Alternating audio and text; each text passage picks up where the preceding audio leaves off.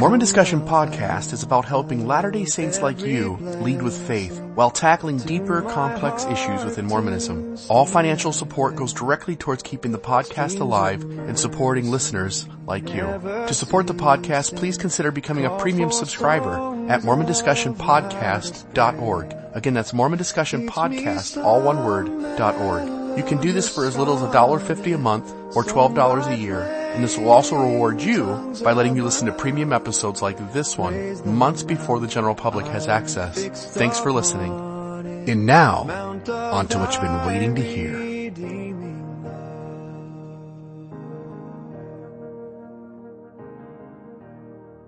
Tony Fieldson, welcome to Mormon Discussion. How are you today? Doing great, Bill. Thanks so much. Glad to be here. Good. Glad to have you on. Today we're going to talk with Tony about compelling reasons to believe in the church.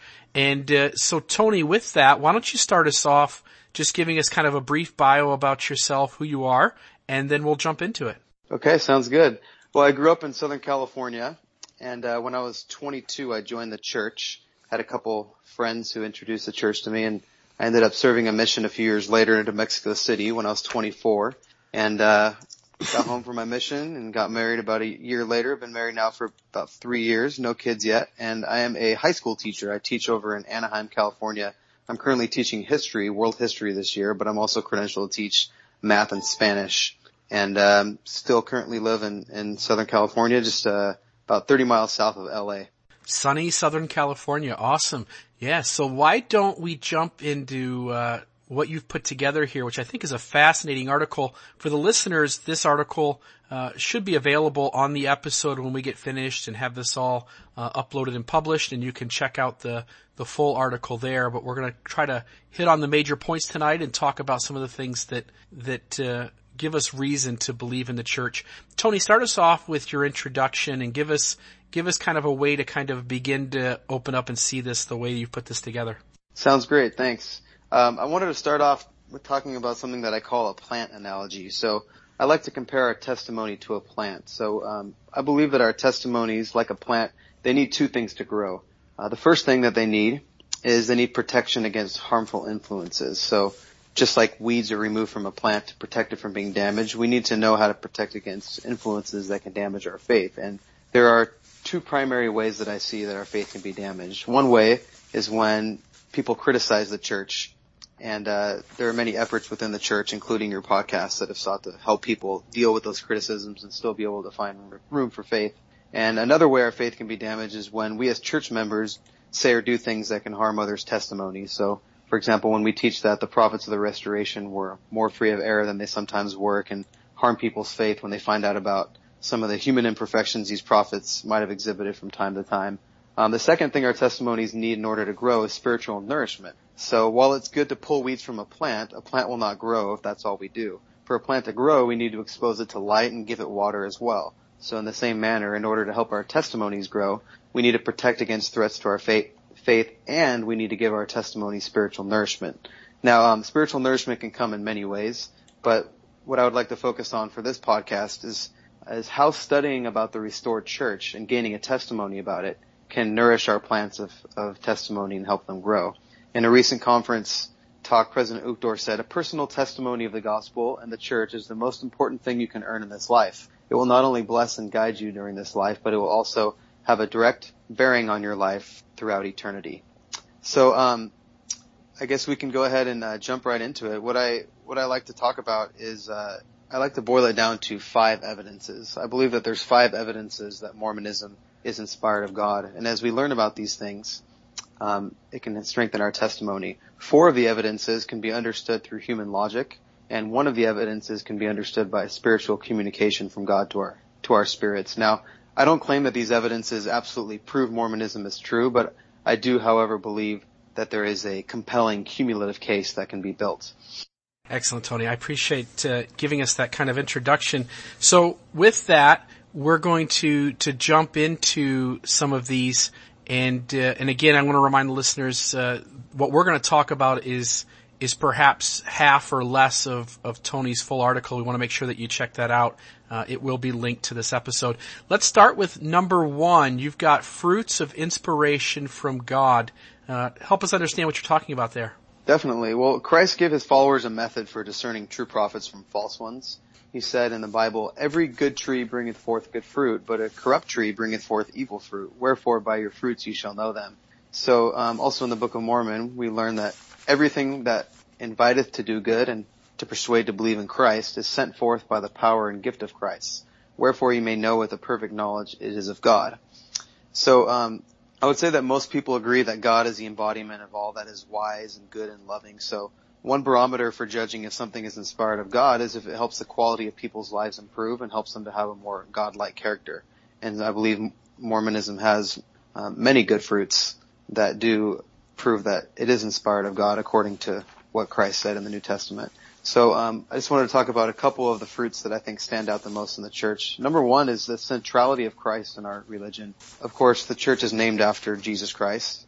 Jesus Christ is mentioned almost 4,000 times in the Book of Mormon, which is mentioned on average of once every 1.7 verses, which is even more often than the New Testament. The Book of Mormon and the Doctrine and Covenants are additional and independent witnesses of the resurrection for an increasingly skeptical world. And we learn more about the atonement of Jesus Christ through modern revelation, in addition to what we know from the Bible. So through modern revelation, we learn that Christ bled from every pore of his body, which gives us more insight into the extent of his suffering for us. We learn that also Christ suffered for our sorrows, pains, and sicknesses, in addition to our sins. We know that through the atonement of Christ, people who died without an opportunity to learn about the gospel will still have an opportunity to be saved. And we know that through the atonement of Christ, God, because of God's power, we can eventually be transformed into a God like our Father, which shows the power of God as well.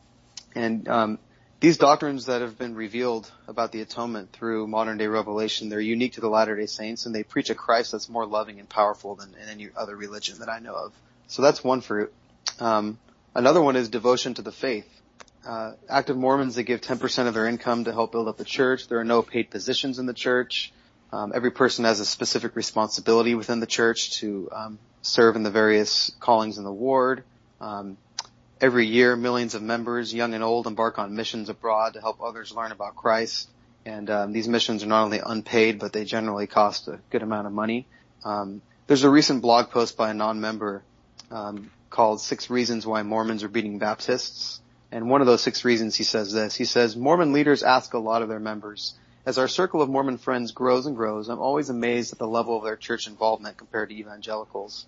From giving tithing to service to teaching to raw number of hours in the church building, Mormons are simply doing more." He says, if you're a faithful Mormon, you're not living a 95% secular life like so many evangelicals. A Mormon is truly countercultural. Another great category is religious education. We know that Latter-day Saint youth, they receive an impressive regimen of religious education during their formative years. They start attending 3 hours of church services from the time they're born, and they attend other meetings throughout the week. They're taught the gospel and family home evening lessons every Monday night, and during high school they go to a seminary class every morning before school, and many people serve missions, and also when they come home they attend institute classes while they're going to college. And there are 3 impressive statistics that stem from the above dose of this religious education our youth receive. Number one, Mormon youth, they stick to the church when they're adults at a higher rate than any other religion. And I posted a link to a study about that. Also in the recently highly acclaimed book American Grace, it found that Latter-day Saints as a whole, men and women, have the strongest attachment to their faith of any other religion studied. Also, Mormons are rated higher than any other Christian denomination for knowledge of the Bible and Christianity. And I have a link to a study from the Pew Research Center on that. And also, as Mormons gain more secular education, they're the most likely of any Christian denomination to increase in religious devotion. And I have a link to a study on that as well. Another fruit of the gospel is the quality of marriage and family life. We know that family is really important to the church. The church has the largest family history database in the world, and members have a strong desire to learn about and honor their ancestors, and marriage and families are seen as eternal. So we have an added commitment to preserve our marriages and families because they're seen as extending into the eternities.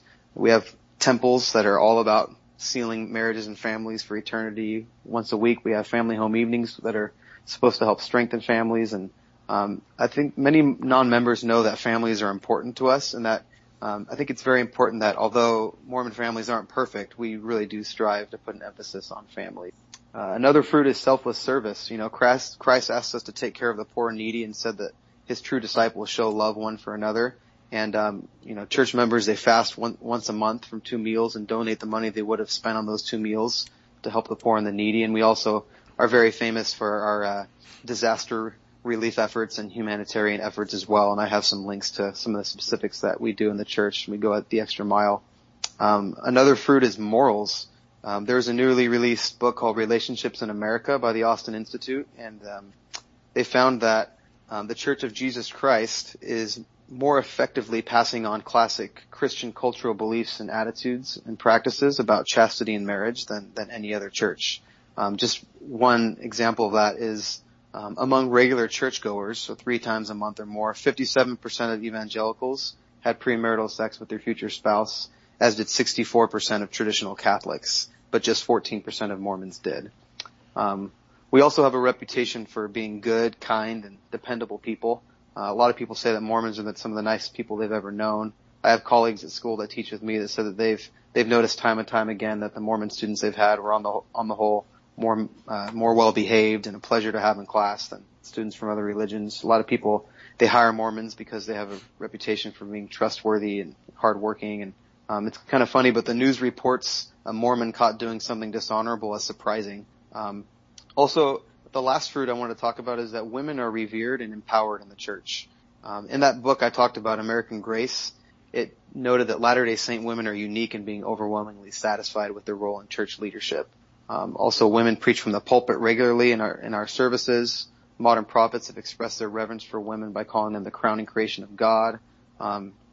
Also, in our doctrine, unlike every other Christian church, Eve is actually seen as a hero for her decision. We honor Eve, and we honor womanhood by honoring her decision. And also, women are empowered in the church because of a restored knowledge of a mother in heaven, and many other things. So, as we're talking about fruits, I would just like to remind the listeners that, like Christ said, a good tree cannot bring forth evil fruit. Neither can a corrupt tree bring forth good fruit. So I think that no one fruit of Joseph's efforts is very compelling by itself, but it's really the combination of fruits that are compelling. Yeah, and I appreciate that. And I want to talk about a couple of these. So I absolutely agree with you on across the board on the things you mentioned, and I'll just hit on a couple of them. You talked about women there at the end, and I think often, of course, it's a real hot button issue in the church right now for those on what they call the bloggernacle, talking about Mormonism and trying to delve into ideas and questions of perhaps an increased role for women in the church. And I think that's important, and I'm okay with that, and I certainly support that. But at the same time, just to make note that in comparison with other churches, yes, there might be other churches that allow women ministers, but I don't know of any other church that has women as involved with the various organizations in a local congregation as the LDS Church does. And I think that's valuable to bring up because it kind of gets lost in the noise of talking about women's ordination. I also wanted to hit on, you talked about the centrality of Christ, and I very much agree with that. Christ is certainly prevalent in our scriptures, specifically the Book of Mormon, which is, pertinent just to the Latter-day Saint tradition. And you also talked about devotion.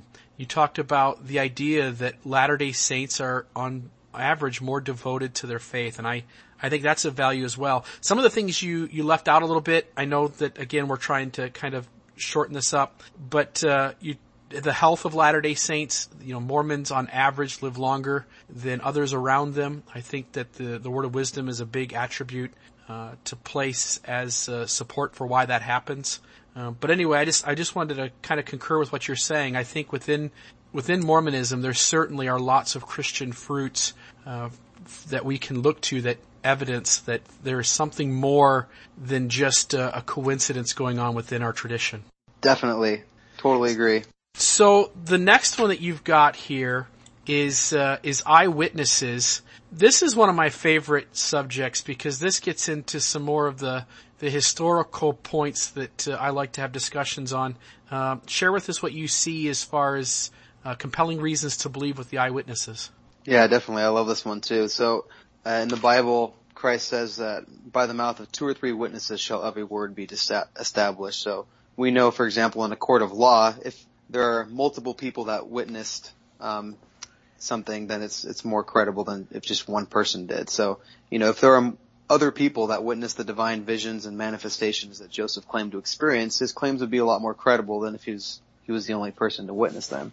So, for example, we have eyewitnesses to the gold plates and an angel. So, for example, Martin Harris was quoted as saying, somebody asked him one time, "Do you still believe that the Book of Mormon is true and that Joseph Smith was a prophet?" And Martin Harris, he said, "Do I see the sun shining? Just as surely as the sun is shining on us, I saw the plates, I saw the angel." On Martin's deathbed also, somebody questioned his testimony, and this is what Martin said. He said, "The Book of Mormon is no fake. I know what I know. I have seen what I have seen, and I heard what I have heard. I have seen the gold plates from which the Book of Mormon is written. An angel appeared to me and others and testified to the truthfulness of the record." And this is a very important part right here. He says, "And had I been willing to have perjured myself and sworn falsely to the testimony I now bear, I could have been a rich man." And this is significant because even when Martin Harris was hostile towards the church, he still didn't deny his testimony. And you think he would have at that point. It would have been easy to. Another witness to the gold plates, David Whitmer. There was an anti-Mormon article that said that David denied his testimony. So David published his own response to that by saying, "It is recorded in the American Encyclopedia that I have denied my testimony as one of the 3 witnesses to the divinity of the Book of Mormon. I will say once more to all mankind that I have never at any time denied that testimony or any part thereof." So also during the translation process of the Book of Mormon, which was very impressive because it only took about 65 working days to translate, 531-page book. There's some details recorded by the prophet's wife that make the translation process even more miraculous. So Emma said that at the time of translation, Joseph could neither write nor dictate a coherent and well-worded letter, let alone dictate a book like the Book of Mormon. When Emma was asked if Joseph had dictated from the Bible or from any manuscript he had prepared earlier, she flatly denied those possibilities, and she said that he had neither manuscript nor book to read from. And she also told her son, Joseph Smith III, "The Book of Mormon is of divine authenticity. I have not the slightest doubt of it. I am satisfied that no man could have dictated the writing of the manuscripts unless he was inspired. For when acting as a scribe, your father would dictate to you for hour after hour, and when returning after meals or after interruptions, he would at once begin where he had left off, without either seeing the manuscript or having any portion of it read to him." So these are pretty miraculous things that seem like somebody would not be able to do if they were not translating an actual divine record under the inspiration of God. The Kirtland Temple dedication is a pretty miraculous one too. There are dozens of testimonies that talk about some pretty miraculous things happening, kind of like echoing the day of Pentecost in the New Testament. One of the saints recorded these words. He said, "A noise was heard like the sound of a rushing mighty wind, which filled the temple, and all the congregation simultaneously arose, being moved upon by an invisible power. Many began to speak in tongues and prophesy. Others saw glorious visions." And this happened on the day of the dedication of the Kirtland Temple.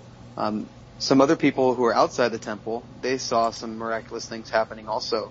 Somebody named Presyndia Huntington, an early saint, recalled, "On one occasion I saw angels clothed in white, walking upon the temple. It was during one of our monthly fast meetings when the saints were in the temple worshiping. A little girl came to my door and in wonder called me out, exclaiming, 'The meeting is on the top of the meeting house.' I went to the door and there I saw on the temple angels clothed in white covering the roof from end to end." Another eyewitness category is the spiritual power Joseph received from the Lord. Many people testify of the spiritual power he received that seemed like more power than just a regular, non-prophet human being. So, for example, an early saint named Emmeline Wells wrote, "The power of God rested upon him to such a degree that on many occasions he seemed transfigured. His expression was mild and almost childlike in repose. And when addressing the people who loved him, it seemed to adoration. The glory of his countenance was beyond description. At other times, the great power of his manner seemed to shake the place on which we stood and penetrate the inmost soul of his hearers." There's a day in church history that's now called the Day of God's Power, and it's when there are many saints who lay on the banks of the Mississippi River and they were sick, and one day Joseph Smith got up, and Parley P. Pratt and Wilford Woodruff and others, they have really detailed eyewitness accounts of how Joseph Smith received the power to heal not one but dozens of people who were sick, some on the verge of dying, and he just instantly healed them, which is pretty amazing also. I think another important point is that Joseph, he stayed loyal to the cause, even despite severe and consistent persecution. So, if Joseph was a fraud, it's not very likely he would endure so much. He endured a lot of persecution and a lot of abuse, and he eventually died for the cause.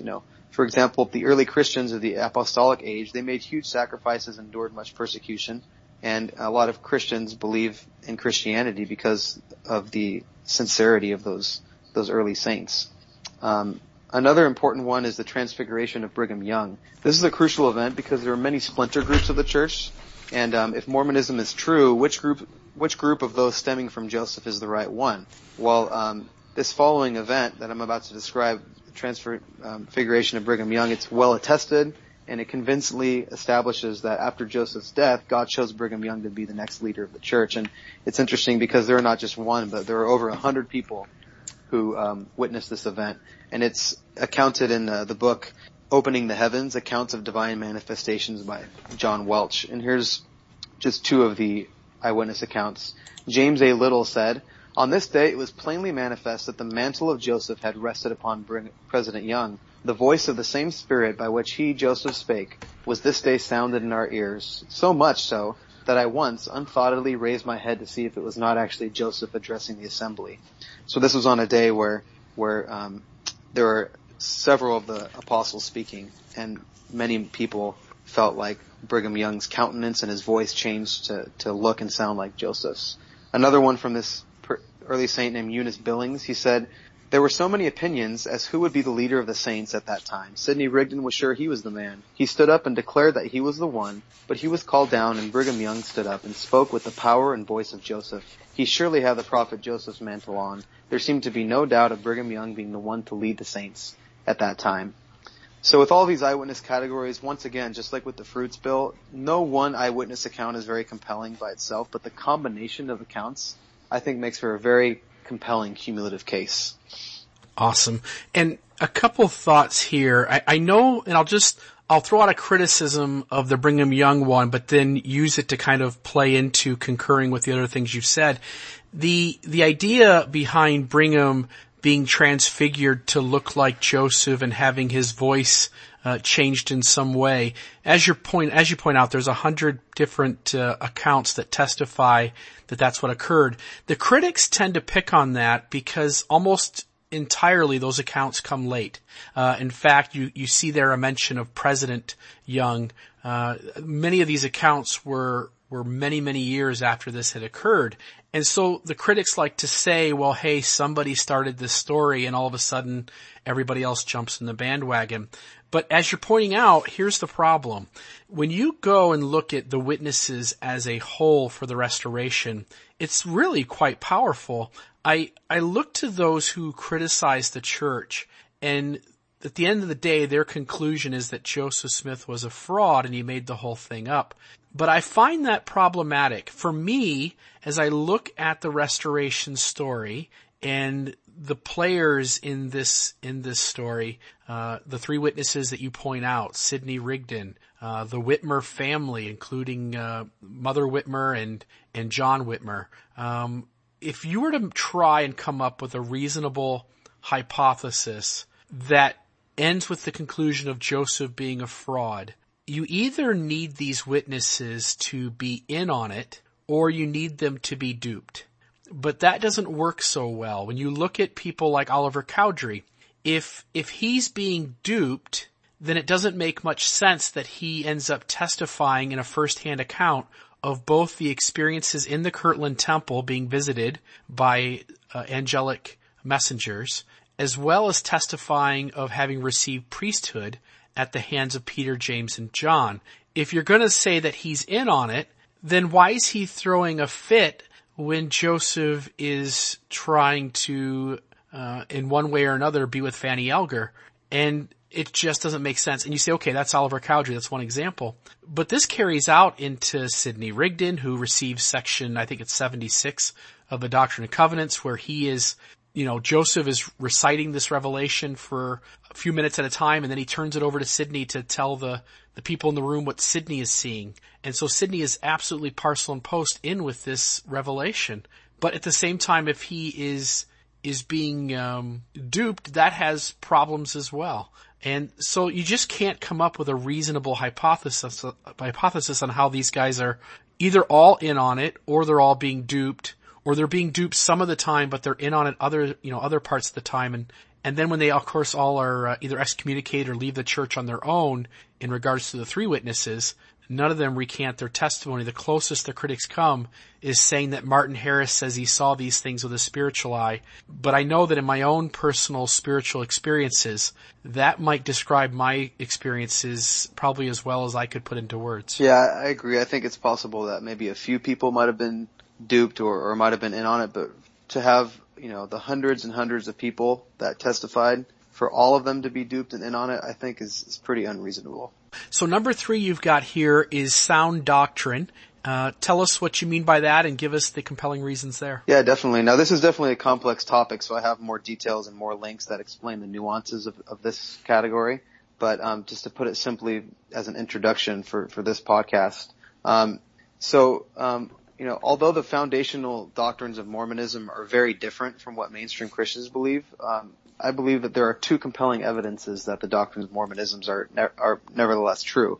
Number 1, many of the teachings of the early Christian fathers that have been uncovered in just the last 100 years are found to be closer to the teachings of Joseph Smith than they are to those of mainstream Christianity. And a lot of books within Mormonism talk about this, and a lot of books by non-Mormons outline this as well. One of my favorites is by Barry Bickmore called Restoring the Ancient Church, Joseph Smith and Early Christianity.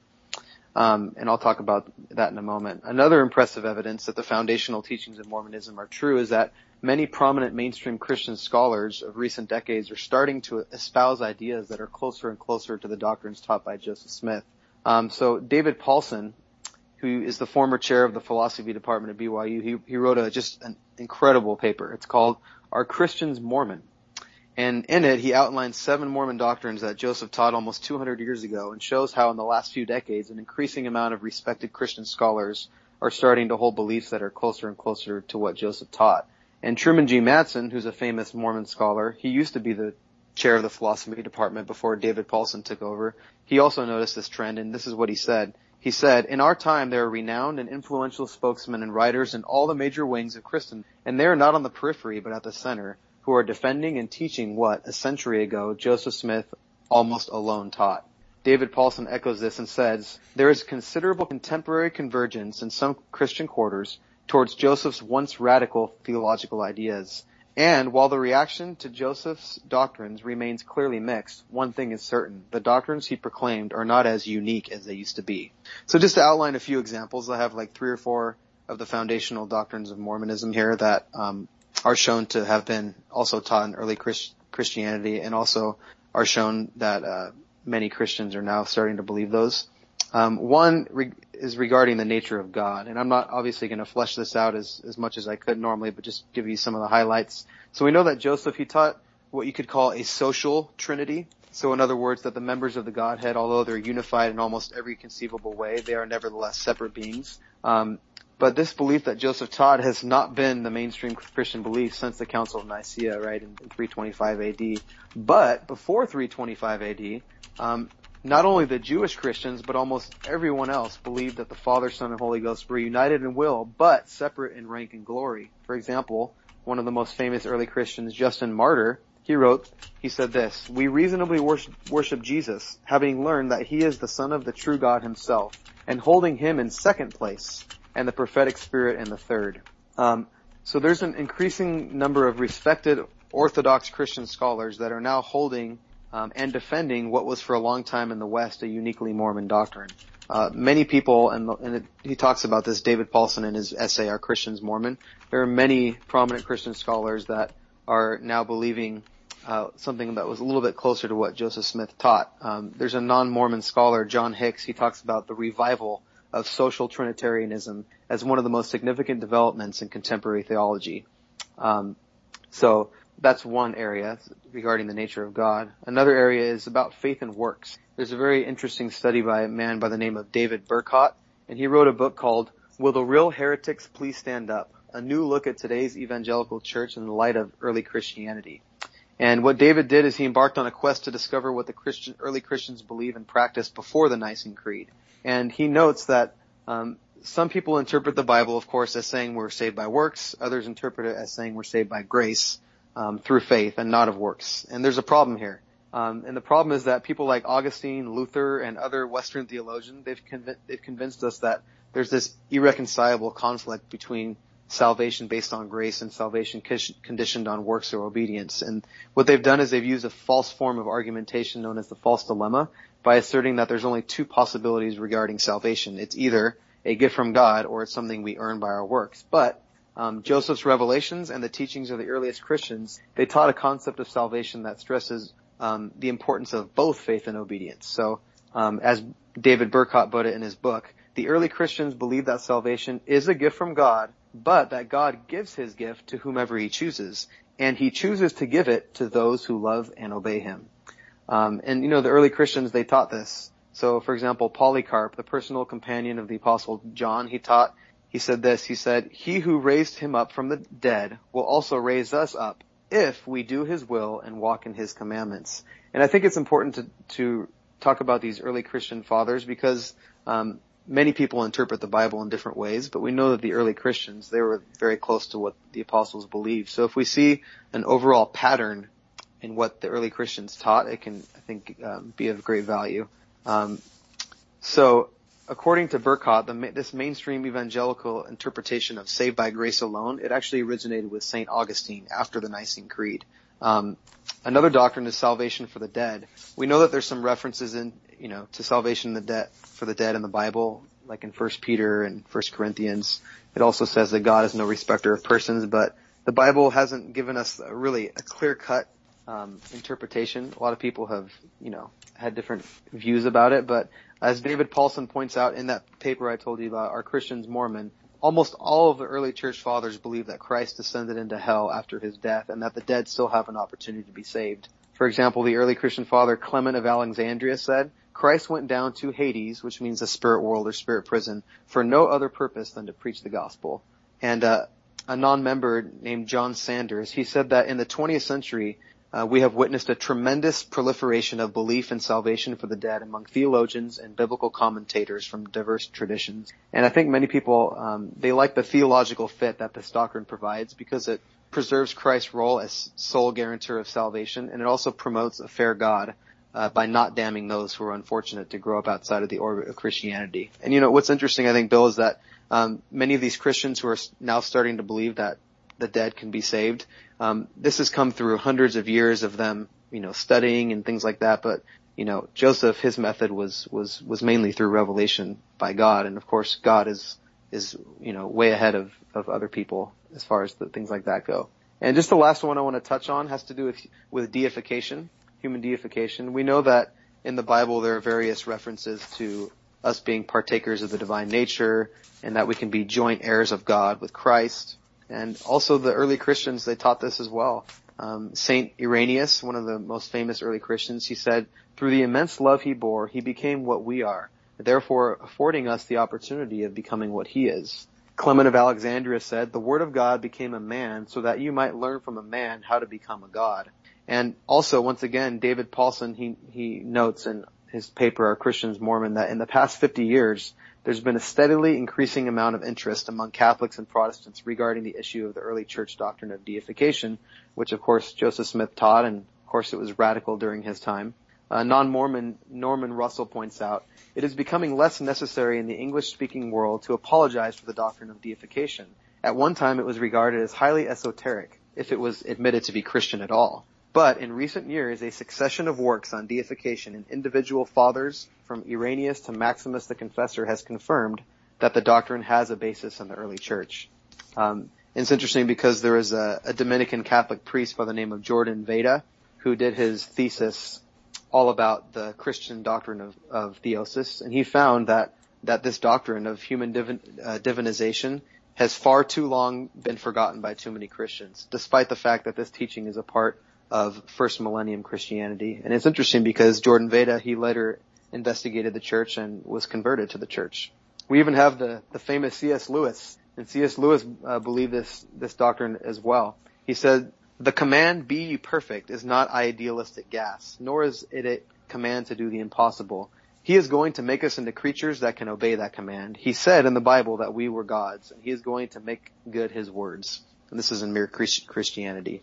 So I just believe, once again, that the fact that Joseph taught not just one, but many doctrines that seemed radical at the time, but with time have been found to be very consistent with the recent discoveries of early Christian teachings. I find that very impressive. And also the fact that many prominent mainstream Christian scholars are starting to shift some of their beliefs in the direction of what Joseph taught centuries ago, I think is impressive as well, Bill. And not just like with the eyewitnesses and the fruits of the gospel, it's not just one, but there are many things that I think provide a compelling cumulative case.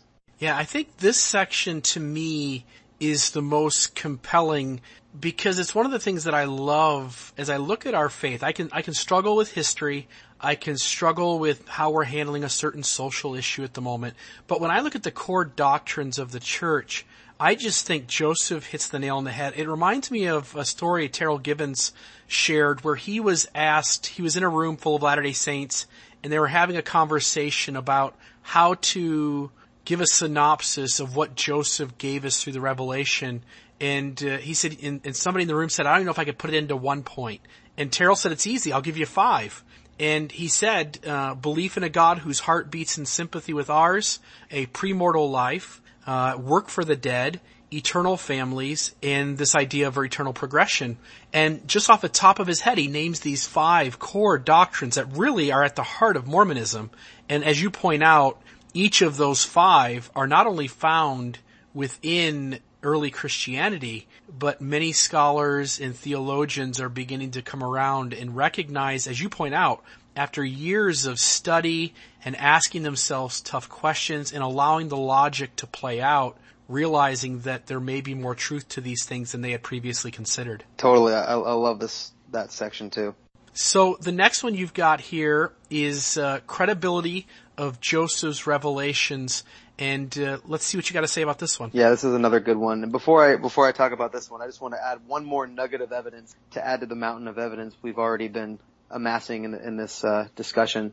So I think it's important to note that through Joseph Smith, God has revealed more scripture than he revealed through the 10 most prolific prophetic penmen of the past combined, including Moses, Isaiah, Paul, John. If you add up all the revelations from those prophets and apostles and just the number of pages of scripture, through Joseph was revealed more. Now just think about that. I challenge people, try to pretend to be a prophet and publish even one revelation that millions of noble and intelligent people will deem to be from God for centuries to come. I don't think that would be very easy to do.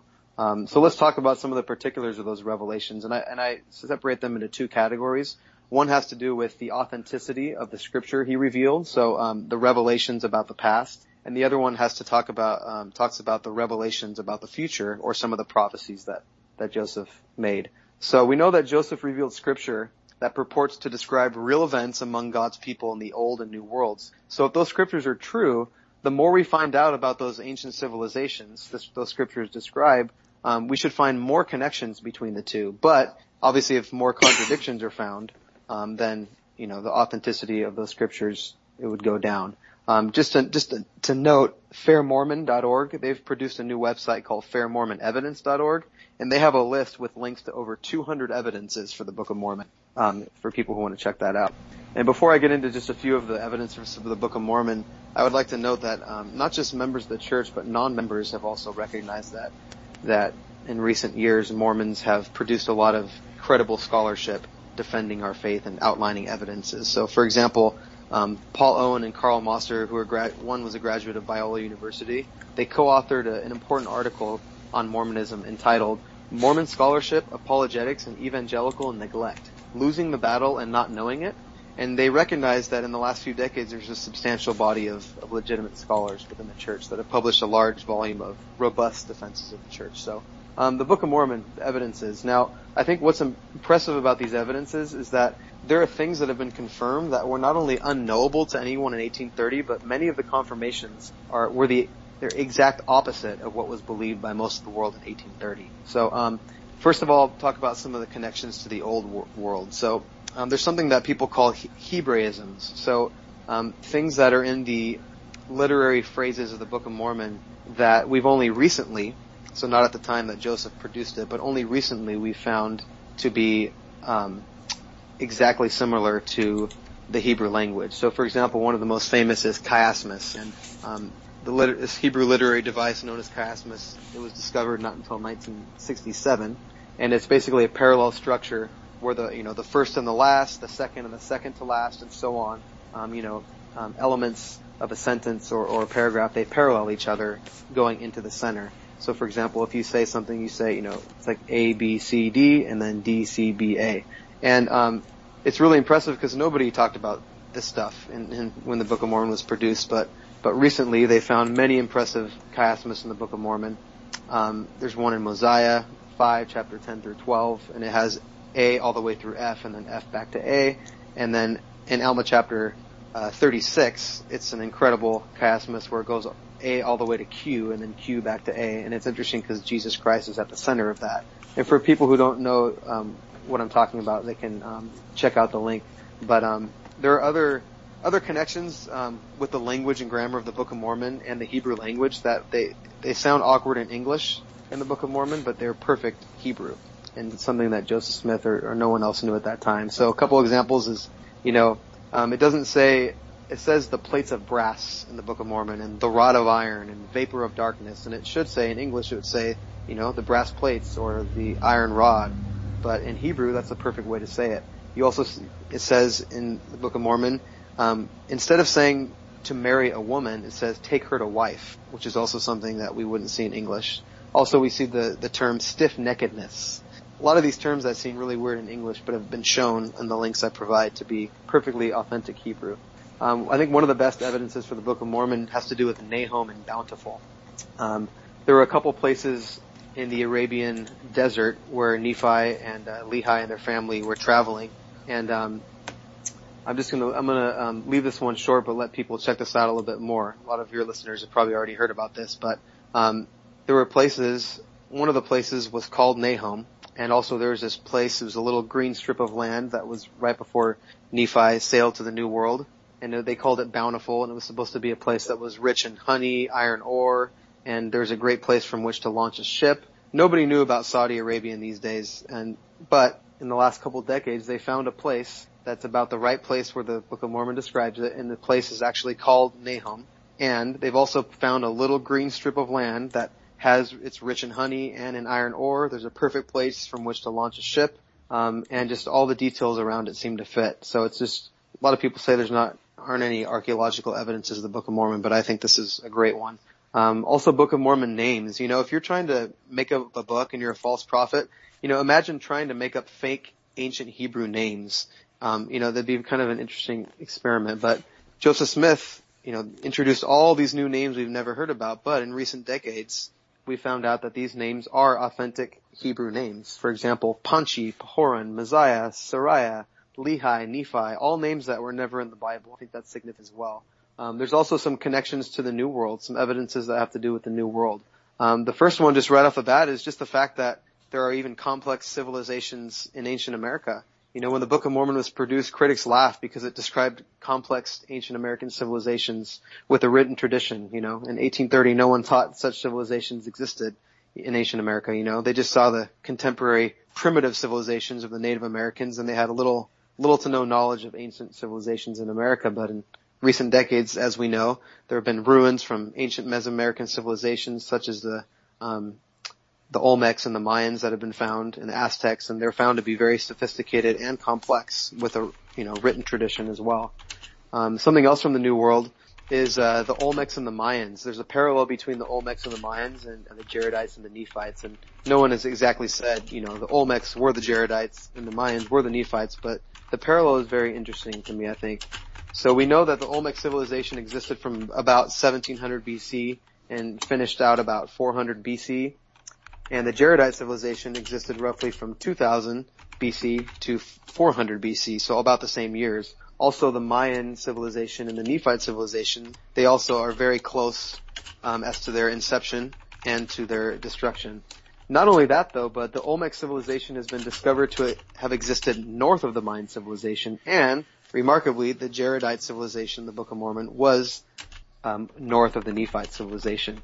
And just to give readers a little bit more, or your listeners a little bit more to look at if they haven't already seen this, one of the most impressive collection of evidences for the Book of Mormon corresponding to the New World is in John Sorensen's recent release called Mormon's Codex, and he's found over 400 correspondences between the Book of Mormon and what we have only recently discovered about the culture of ancient Mesoamerican civilization. So there are many other evidences that we could talk about, and once again, like with all the other categories, Bill, I don't think, one evidence is very compelling by itself, but the combination of evidences that the Book of Mormon has correct details about ancient civilizations that no one knew about in 1830, I think is very compelling.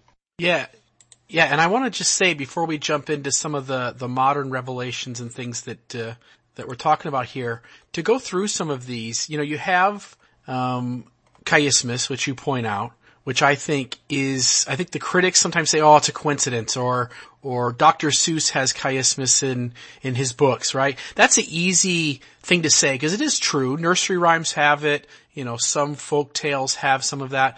But Alma 36, as you mentioned, is essentially the entire chapter. And when I first joined the church and found out about chiasmus, I sat down with a notebook and tried to write one of my own. It's not an easy thing to do. And the other thing too, they pick on Joseph because rather than using the Nephite interpreters, he's doing this silly thing of putting his head in a hat with a stone. Well, try to keep a 530-page story together, keeping the years all running along, even though you're using 3 different dating systems.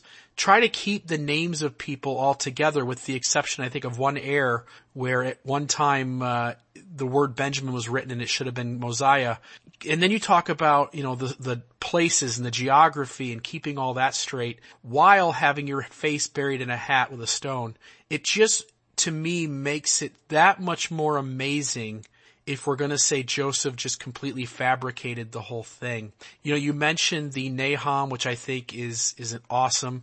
There are some neat things with that. In the Book of Mormon, there's a verse as Lehi is traveling down the coastline that says that they took the path nearer the sea. And you can't take a path nearer unless there's an alternative. And experts say that there are actually 2 incense trails, and that one would have to know both of those trails and take the one less used for that verse in the Book of Mormon to make sense.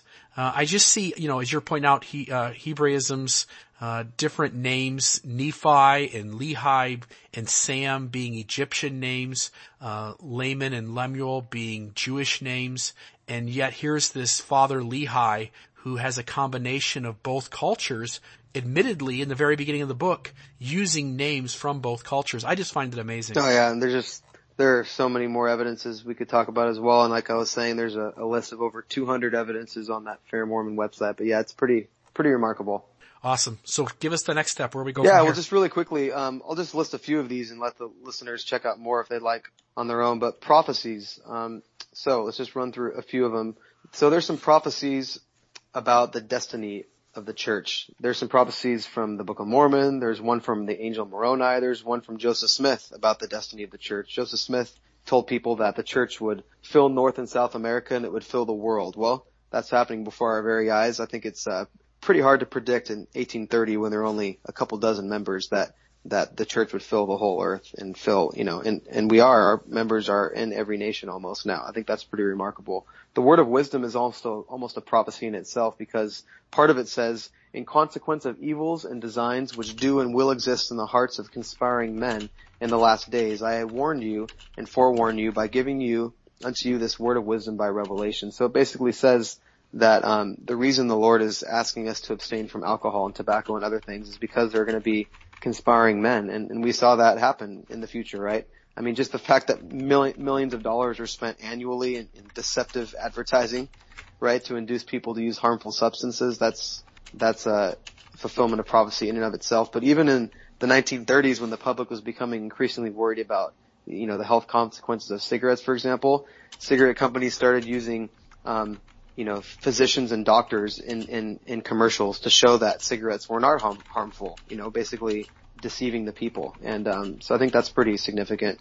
Also, Joseph Smith at one point, he told Stephen Douglas, who was a contemporary of his, he said to Stephen Douglas, "Judge, you will aspire to the presidency of the United States, and if you ever turn your hand against me or the Latter-day Saints, you will feel the weight of the hand of the Almighty upon you, and you will live to see and know that I have testified the truth to you." Well, later, Douglas did run for president. He actually did speak out against the church and was against the church. He ended up losing to Lincoln 180 to 12 electoral votes, which is one of the biggest upsets in history. And less than a year later, at age 48, he died a broken-hearted man. Willard Richards, this is a very impressive one, I think. Willard Richards was a very large man, and Joseph Smith told him, "One day you will be in the midst of a shower of bullets. Friends on your left and right will fall, but there will not be a hole in your garment." And it was exactly fulfilled. 1 year later at Carthage jail, where Joseph and his brother Hiram were martyred, John Taylor was there. He wasn't killed. And Willard, he was not struck by one bullet, which is pretty amazing. There are other prophecies we could talk about, but I'll let people check out the list. But really, there are more than a dozen. Some people believe there's a lot more than that, but there's at least a dozen, if not more, solid prophecies that Joseph Smith predicted, and they came to pass. And once again, like the other categories, if there was just maybe one or two, maybe that could be chalked up to luck. But there are many, many, many prophecies, and I think that's another evidence that the church is inspired of God, and that Joseph was a prophet. Yeah, my favorite one, which I don't think you mentioned there, was the Civil War prophecy. And the idea that, here's Joseph naming the actual state in which the war will begin, and something like 37 years later, I think was the time frame. That's where, it starts, and that's exactly the place that it happens. You're really setting yourself up when you make those kinds of predictions and they don't come to pass. But even the critics acknowledge, while they try to explain why it's a coincidence or why Joseph got lucky in getting that prediction right, even the critics admit that, yep, it did start in Carolina. And so there is some weight to that. But I know I appreciate each of these, and I think that, this idea behind, the word of wisdom and the revelation talking about it essentially too also being a benefit for people's health. I find that one to be a nail on the head. And I think many members of the church think that the word of wisdom just was, come up with in a vacuum. I don't think that's true. I think that many of these ideas were circulating at the time, but there were maybe 50 different things that people thought were good for you, people thought were bad for you, and a majority of those were very inaccurate. Joseph seems to pick out, the 4 or 5 things that really do impact our health the way he predicts. And of course, he's claiming it's revelation from God, but he nails that one as well. And so you're right. There's lots of prophecies that have been fulfilled in terms of both our country, the church. You mentioned the revelation about filling the whole earth. And I think some critics will pick on that one too and say, oh, come on, Mormons are just a drop in the bucket at 0.2%. But you're talking about the church being gathered in one little small section of Ohio when he gives this. And as you point out, now there are wards and stakes and members across the globe. So I don't think it's fair to completely write that one off. Yeah, totally agree. Yep. So we're going into the last section here, which I think you end on this for a big reason. I'm assuming you would say this is the most important. But number 5, personal revelation, a spiritual witness. Give us your rundown of this section. Yeah, definitely. So, the first 4 evidences we've discussed, they're based on human reasoning and logic. And although these evidences for Mormonism are compelling, people can always find compelling evidence on both sides of any issue. So with regard to religion, I think God has allowed this so that we're not forced to choose something, but we get to use our freedom to choose. And of course, evidence can compel us in a certain direction, but I believe the final stamp of approval about spiritual truths can come only from the Holy Ghost. Hence the scripture that says they are ever learning but unable to come to the knowledge of truth. And so, just a couple principles about spiritual revelation. A confirmation from God by the Holy Spirit is really the only way to have a complete surety if a religious belief is true. And we see this outlined in different scriptures. In the Bible, Peter was able to correctly guess that Jesus was the Christ while other people were guessing other things. And Jesus said to Peter, he said, "Blessed art thou, Simon Bar-Jonah, for flesh and blood has not revealed it, but my Father which is in heaven."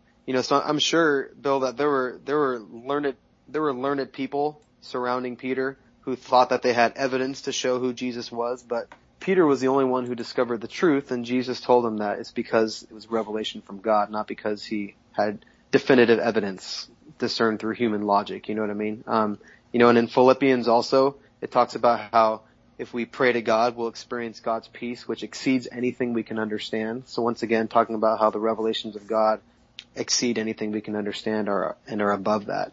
Also, Terrell Givens, he talks about that there are different ways of knowing. For example, there's no moral calculus to tell us that child abuse is wrong. For example, something inside of us tells us that it's wrong, and I believe that's the Holy Ghost testifying the truth to us. So now that we've established that God communicates to us through the Holy Spirit, well, how can we discern? How can we tell when the Holy Spirit is talking to us? And I believe that there's three primary ways we can tell. One is the Spirit of God communicates to our minds. So, in Doctrine and Covenants, the Lord says, "Behold, I will tell you in your mind and in your heart by the Holy Ghost." So we learn that not only does it come to our heart, but our mind. And in the New Testament, Christ says, "Howbeit when He, the Spirit of truth, is come, He will guide you into all truth." We also know that the Spirit of God communicates to our hearts. And this is an interesting one because a lot of people criticize this notion that Mormons believe that because of feelings in our heart that we feel like God is talking to us. Now, because it does say in Jeremiah that the heart is deceitful and things like that. But in the Bible, it does talk about how God can still speak to us through our hearts. And, our hearts can deceive us at times, but also when something is true, God is going to confirm that in our heart. And, we see that in different places in the Bible, in Acts, after Peter was preaching to the people, it talks about how they were pricked in their heart. And so that means that they felt something, and also after Christ was resurrected on the road to Emmaus, when he was talking to those two disciples, afterwards they said, "Did not our heart burn within us while he talked with us by the way and while he opened to us the scriptures?" So they were recognizing that burning they felt in their heart was the Holy Ghost telling them that something was true and that they were in the presence of Christ. So also Elder Bednar talks about how in the scriptures understanding is linked to the heart. So we get all these ideas. Now something else, number 3, another way God can speak to us besides in our mind and our hearts is something that I'd like to call miracles or coincidences that only seem to be able to be explained if God was the author of them. I think you know what I'm talking about here, Bill, but just a small little story. For example, before I joined the church, I was attending Cal State Long Beach, and I'd already been attending there for 2 years. And one day I got the idea to try to find out where the Institute was, of the Institute of Religion, and there was a building there. I just had never seen where it was in 2 years, but I had become interested. I had started investigating the church, so I wanted to find out. So I wrote a note to myself and put it in my pocket. Then I went to my first class, and as I was on my way to my second class, all of a sudden right in front of me, I saw this booth that was set up, and there was a sign above it that said, "Welcome to the Institute." And there were 2 missionaries and 2 other members of the church. And I later found out that was the very first day of the entire year that they decided to put up that booth. And it happened to be the same exact day that I got that inspiration to write that note to myself to find out where the Institute was. And like I said, I had never seen where it was in the previous 2 years. And I think God knows how to speak to us. And I think you probably know what I'm talking about, Bill. There's just sometimes things that happen that just seem like they're, what are the odds, that they just seem like they can't be explained by any other reason besides God, His hand being in our lives. So just another thing as well, since 1830, there are tens of millions of people that have joined the Church of Jesus Christ of Latter-day Saints because they have experienced God speaking to their souls in beautiful ways through the Holy Ghost. Of course, these people have joined the church because it's made sense to them as well.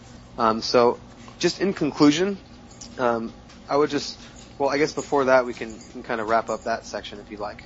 Yeah, and I'll cut that little part out just so it doesn't sound awkward, no problem. And I think this sounded much better, by the way, today, Tony, and I really appreciate it. The one thing I probably will do is because I think I sounded really nervous in the very first section, I'll probably use the first section from the original, because you didn't do much different, but I was kind of rambling there at the end of that section, but I like everything else really good, yes. But let me follow up here. Tony, I know exactly what you're saying. I've often told people that as I try to navigate both the evidences and the doubts, and I compare it to kind of a scale, and as I have a bucket on each side of the scale, one bucket has in it all the questions that don't fit, all the things that seem logically not to match up, and all of the contradictions that I find in the gospel, its history. And then in the other bucket on the other side of the scale, I have all the evidences, many of the things that we've talked about today. And for me, the tiebreaker, what causes me to keep pressing forward is this fifth section you've talked about. I have had very deep and profound moments where God has, in a very real way, answered a prayer in a very direct and I don't want to say forceful as if God is forcing himself onto me, but forceful in the sense that it's not just a tingling up the spine or goosebumps on the arm or a warm feeling in my chest, but rather very definitive answers that one would have to really go to great lengths to explain away as a coincidence. And I'll just share one example, and I've shared it on the podcast before, but I was woken up out of my sleep one night while serving as a bishop, and I was very directly told a family to pray for. And so in the wee hours of the morning, I don't know what it was, 3 o'clock or so, I got out of my bed and knelt down next to it and prayed. And my wife woke up during the prayer and asked what I was doing. So she remembers this to this day. So it's not like I was just dreaming it and thought it happened. It actually did. And she's a testimony to that. I didn't know why I was praying for this family. The next day I found out that at the very moment I'm praying for them, they had a medical emergency. And in many ways they had felt depressed because of this situation to handle it one way, but then suddenly felt uplifted enough to make a different decision on how they handled the day. And I don't know that it's necessarily my prayer. Maybe it was 10 prayers. I don't know who all Heavenly Father inspired that night to pray for them. But I know that I am a witness to the fact that God does speak. And I think this last section is the key. And maybe one other thing that I thought of as you were saying it, Moroni chapter 10, 3 through 5, ask us to pray about the Book of Mormon. Ask us to pray about the truth of these things.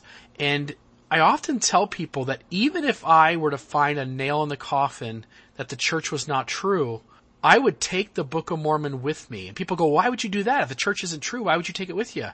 And I tell them, I say, whether the book is historically true or not, I know it is true and that it has brought me closer to Jesus Christ.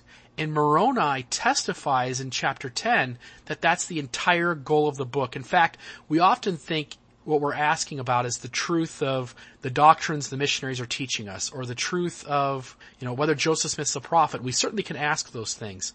But what Moroni is talking about is the truth of the message, because he goes on then to say about come unto Christ and be perfected in him and deny yourselves of all ungodliness, and all those who do that, his grace is sufficient. The Book of Mormon absolutely rings true to me, at the very least in the way that it draws me to Christ. And so I think all of us, while we may get excited about Nahum, we may become interested in what the witnesses say, I think the reality is each of us have to have our foundation on a spiritual testimony. Totally. So with that, you want to give us some things to wrap up Sure, with? yeah. I just wanted to summarize really quickly once again those 5 categories. I just want to ask a couple questions and then just conclude with how I think this podcast can help people specifically. So number 1, my question is, what are the odds that tens of millions of people would find great joy, lasting peace, healing, strength, direction, fulfillment, marvelous pearls of wisdom, and a closer relationship to Heavenly Father, Jesus Christ, and their loved ones from a religion that was not inspired of God? Question number 2, what are the odds that not just a few, but hundreds of people would make up eyewitness accounts testifying to having seen miracles surrounding the early days of the church, if the church wasn't true? Number 3, what are the odds that Joseph's teachings, which were contrary to the Christian world of his day, would prove with time to be very close to the teachings of the early Christian fathers if Joseph was not a prophet? Number 4, what are the odds that a false prophet would be able to make dozens of predictions about both the past and the future that would later prove to be right on? And number 5, what are the odds that tens of millions of people would feel God's Holy Spirit communicating to them in miraculous and beautiful ways that the Church of Jesus Christ of Latter-day Saints is true if Joseph was a fraud? So once again, while these evidences don't absolutely prove Mormonism true, I believe there is a very compelling cumulative case that can be made, and I invite everyone to look at these evidences before they draw conclusions about the church. I also invite all, while realizing there are evidences on both sides, to take it to God and ask Him, who is the ultimate source of truth, for a confirmation. And as ancient and modern Scripture promises, He will answer in His time and in His way. Now, how this can help people, I believe that there are a couple different ways this can help people. Number one, I believe that members and non-members can be helped. For example, I believe that members, I believe these evidences can help faithful Mormons strengthen their faith, just confirm their faith. I also believe these evidences can help faithful Mormons have a stronger foundation so that the criticisms they hear don't shatter their faith as much. I also believe that these evidences, they basically make it impossible for critics to easily dismiss Mormonism, like many tried to do. And I also believe these evidences can pique the interest of non-members to investigate the church further and ultimately take it to God for a spiritual confirmation. Awesome. I want to give you a chance maybe just to finish by just sharing your own testimony, and we'll end on that note. And I just want to say thank you so much for being on today, and really appreciate you giving us your time, and I think this will be a benefit to many. But with that, why don't you give us your testimony as kind of a conclusion to this episode. Thank you, Bill. I really appreciate this opportunity. It's been a pleasure. And, I honestly, the way I describe it to many people, Bill, is that I don't believe there are really any mortal words that would suffice to explain the blessings I've received since I've joined the church. When I joined the church when I was 22, I experienced so many wonderful things, not only the things that I learned, but the things that I felt.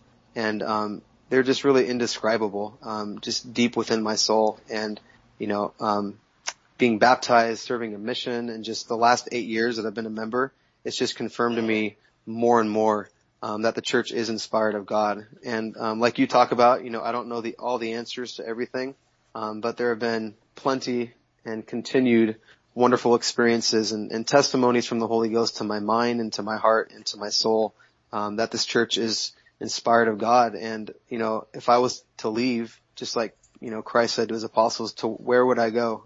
I believe that the combination of the things that we've talked about today in the podcast, to me, they testify that Mormonism has more of a quality and quantity of blessings and opportunities than in any other religion that I've found. I'm going to continue to search and learn about other religions, but up until this point, I believe that it is. And I'm just so thankful.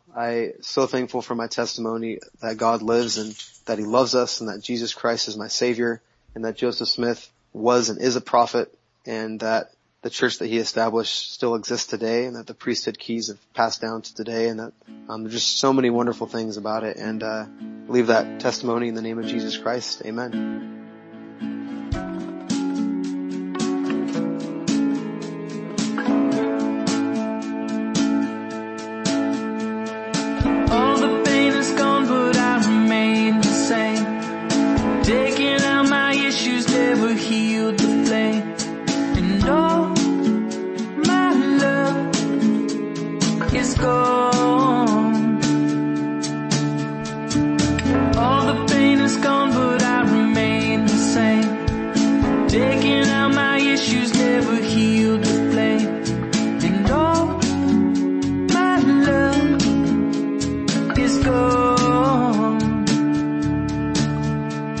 They say